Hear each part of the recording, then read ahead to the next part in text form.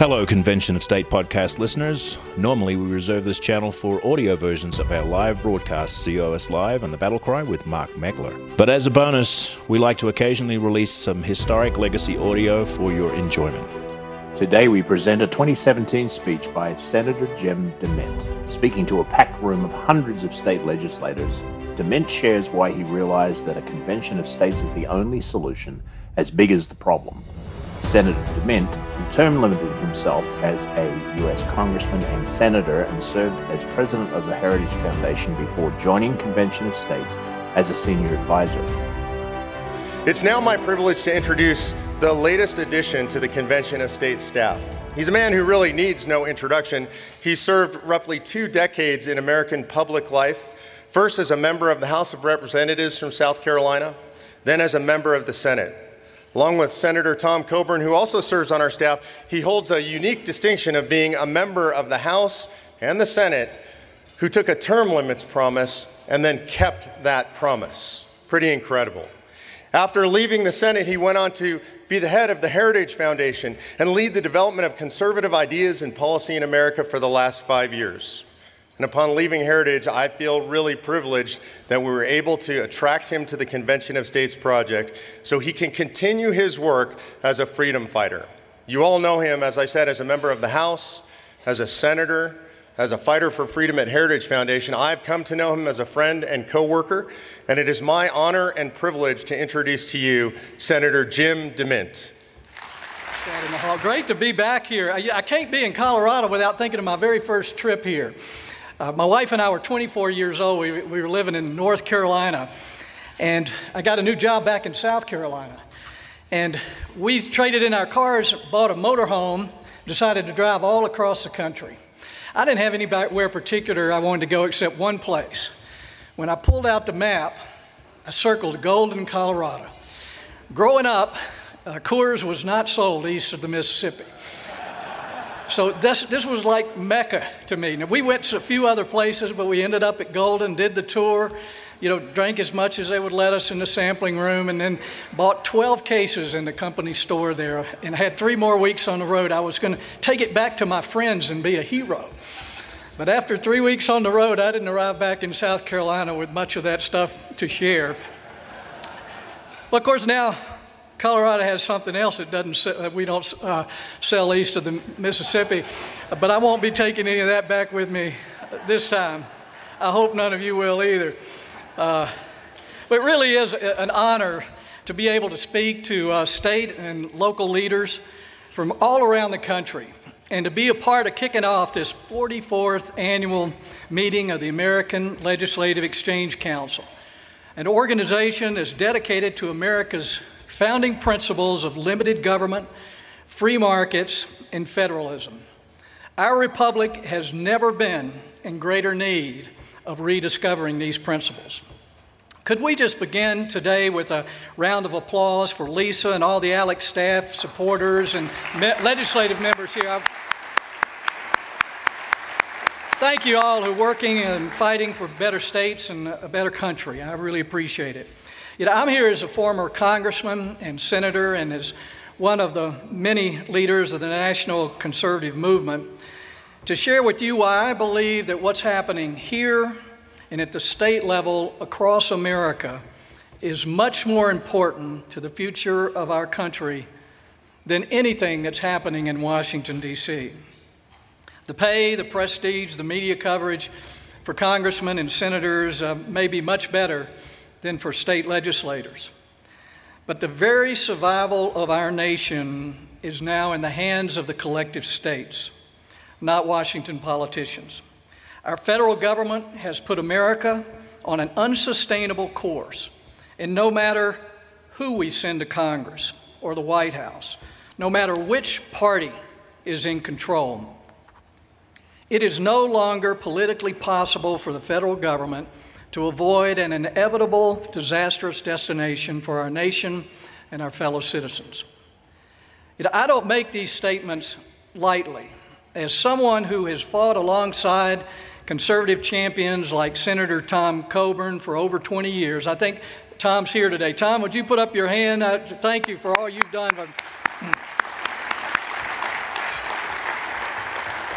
It's not easy for us to admit that we have accomplished little more than to slow the growth of spending, slow the growth of debt, the growth of regulations, and the infringement on the rights of states and the American people. No one who has served in Congress or the White House or the federal courts for the past several decades can honestly say that the country is better off now than when they began their service. This is not to say that I'm giving up on electing and supporting conservatives in Congress.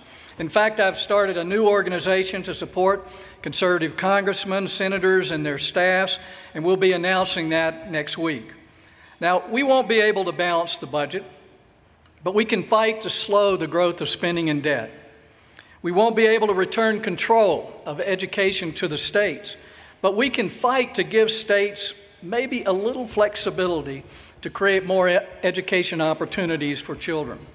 We won't be able to eliminate federal control of roads and infrastructure, but we can fight to give states more flexibility and less regulation so that they can build more roads with less money. And we can, it looks like now it's very unlikely after all the promises that we're going to repeal Obamacare and eliminate the federal control of health care. But we can keep fighting to give states more flexibility on Medicaid and just maybe give states the opportunity to preserve some modicum of a free market health care system. But if we're really going to stop this, we're going to have to do something much different. We can never give up on Washington because they can do so much damage so quickly.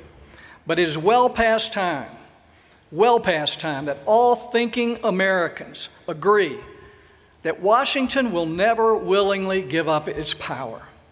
The Washington establishment, with its academic propaganda machine, its media allies, its lobbyists, its corporate cronies, its career politicians and bureaucrats, and its worldwide coalition of special interests will never, I repeat, never willingly give up the power and give that power back to states and the people. But we will continue to fight in Washington if for no other reason than to buy time for the states, for all of you, to take the action that our founders envisioned in the Constitution for such a time as this. Many of the biggest problems we face in America today were created by Washington, D.C., and yet so many Americans continue to look to Washington to make America great again. I'm here to tell you that Washington cannot do it, and it will not do it. Our national government was never meant to be what it is. It's treated almost like our God, and it behaves very much like our God. But Washington isn't the master of the people. The people are its master. The federal government didn't create the states created it. Congress isn't our provider. It is we, the people, the work of our hands, the sweat of our brows, the industries and businesses we create that provide the funding that's being doled out by Congress. So who decides the direction of our nation and the policies that will govern us? The people were meant to decide. Right now, Washington is deciding, and that, my friends, is an insult to the founders. It is our failure as we, the people, to achieve what George Washington referred to as the experiment entrusted to the hands of the American people.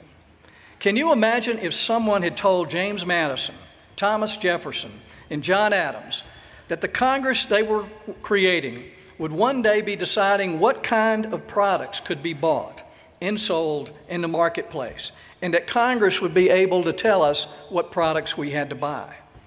What would they say if they were told, or someone told them that the judicial branch, which they created to be the least dangerous of the three branches, would one day declare public policy for every state in the Union, every county and town, community and neighborhood, on fundamental issues like education and marriage and abortion? Where is that kind of power designated in the to the national government in our Constitution? It's not. The founders were so careful to create checks and balances that would keep the national government in its place and make it accountable to the people. I wonder what they would say if they were told at the time that one day the American people would be subject to 178,000 pages of regulations issued by bureaucrats who were never elected by the people and have no accountability to them. All of this government overreach is bad enough, even if it were accomplishing good things.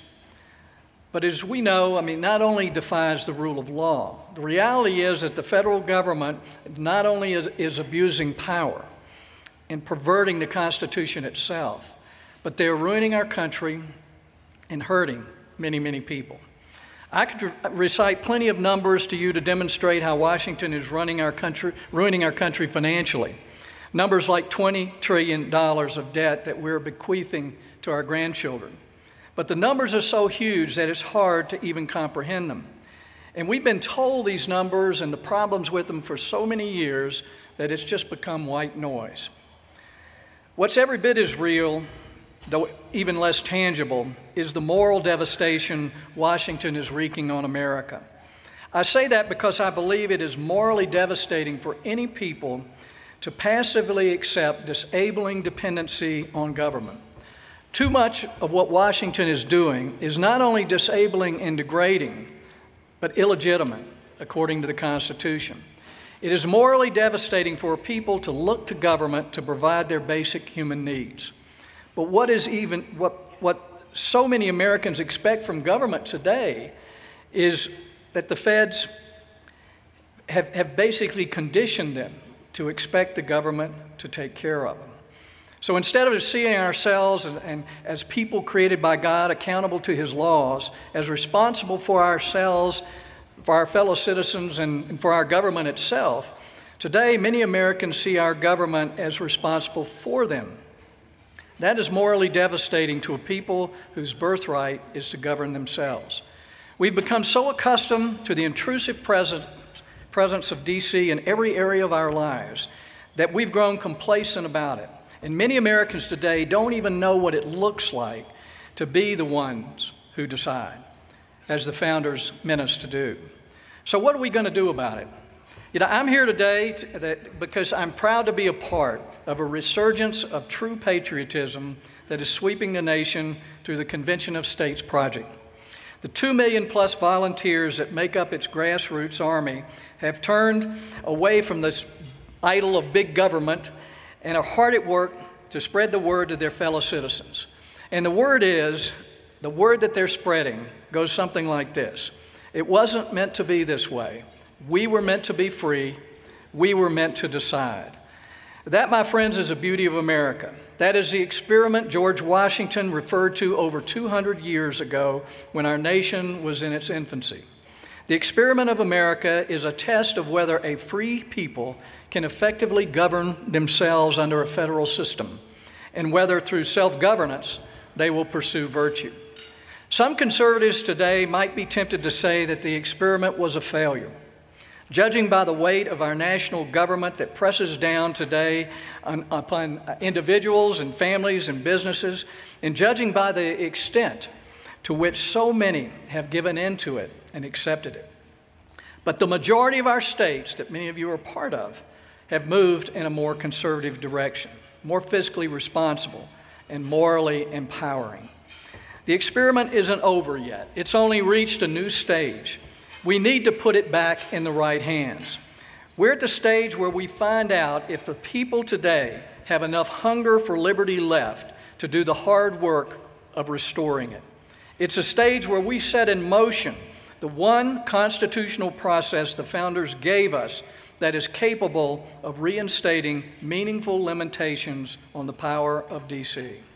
I'm talking about the process in Article 5 of our Constitution, the Convention of States process, that requires you sitting in this room today to act. The state-led Article 5 convention is the most powerful of all the checks and balances that the framers created in the Constitution, and we've never used it. If we're serious about putting Washington back in its limited place and restoring the rule of law and self-governance, then we have to use this process. We need you sitting in this room to pass a resolution in your state for an amendment proposing convention Specifically, we need constitutional amendments on 3 topics: imposing fiscal restraints on the federal government, limiting their power and jurisdiction, and setting term limits on federal officials. How many state legislators are here this morning that their states have already passed this Convention of the States of these articles here? Okay, we've got a few in this room, and we're going to be meeting with some more of you. Thank you to all of you. We've got to address all 3 of these areas at an actual convention, a meeting where delegations from all 50 states sit down to discuss and deliberate and draft, edit, debate, and eventually vote on specific proposals. Those proposals, of course, then go back to the states for ratification. Now, I know this is an arduous process, and that's why I say we need to address all 3 of these issue areas at a convention. A balanced budget is a great idea, but it's not enough. I think term limits are a good idea too, but they're not enough by themselves. We need to repair the constitutional limitations on federal power. We have to get D.C. out of the policy-making areas that were meant to be left to the states. I always chuckle a little, respectfully of course, because I once had the same concerns, when I hear the criticism that a convention of states to propose amendments to restrain the federal government could turn into a runaway convention with crazy amendments that would take away our rights. We all know that we already have a runaway Congress with runaway spending and debt, a runaway federal bureaucracy that's making more laws and regulations than the Congress, and runaway courts where one unelected liberal judge can change the course of our nation. I'm not a bit concerned with a state convention because all it can do is recommend amendments that must be ratified by 38 states. Folks, if we don't have 13 states that will stop a crazy amendment to the Constitution, we're in a lot more trouble than we can fix. My fellow Americans, the Article 5 Convention of States is the only solution as big as our nation's problem. And I'm convinced that the states and we, the people, are ready for the challenge to make it happen. 12 states have now passed the Convention of States Project Resolution, which incorporates these 3 topics for amendment proposals. I believe the American people will not rest until we have the 34 that we need to call a convention, and then usher in a constitutional renaissance. I believe we will succeed in shifting power away from D.C. and back to the states and local level so that we will once again be a nation where the people decide which policies will govern them. Some states and localities will choose the liberal progressive path, and some will choose a conservative path. But the point is that the people will again decide. If you want to find out more about this, or if you have any questions, I hope you will attend the Article 5 workshop that the Convention of States is hosting after this breakfast. I'll be there along with my good friend Tom Coburn, Mark Meckler, our president, and constitutional scholar Professor Rob Nadelson. The ultimate hope of our founders was in the almighty hand of providence. But to that hope, they joined their courage and their tireless labors to create a nation where self-governance would be possible. I know without a doubt that many of you in this room still place your hope in the almighty hand of God. The question that remains to be answered is whether enough of you will demonstrate the courage of the founders by making your stand through the power the Constitution gives you to restore meaningful liberty and self-governance in America. I don't come here today presuming to know what's best for your states or to tell you how to vote. I'm here to plead for your help in saving our nation and to humbly suggest that the destiny of this last great hope of mankind is in your hands. May God bless you, your state, and our republic, and I thank you. Check out more content at conventionofstates.com/pod. Thank you for listening.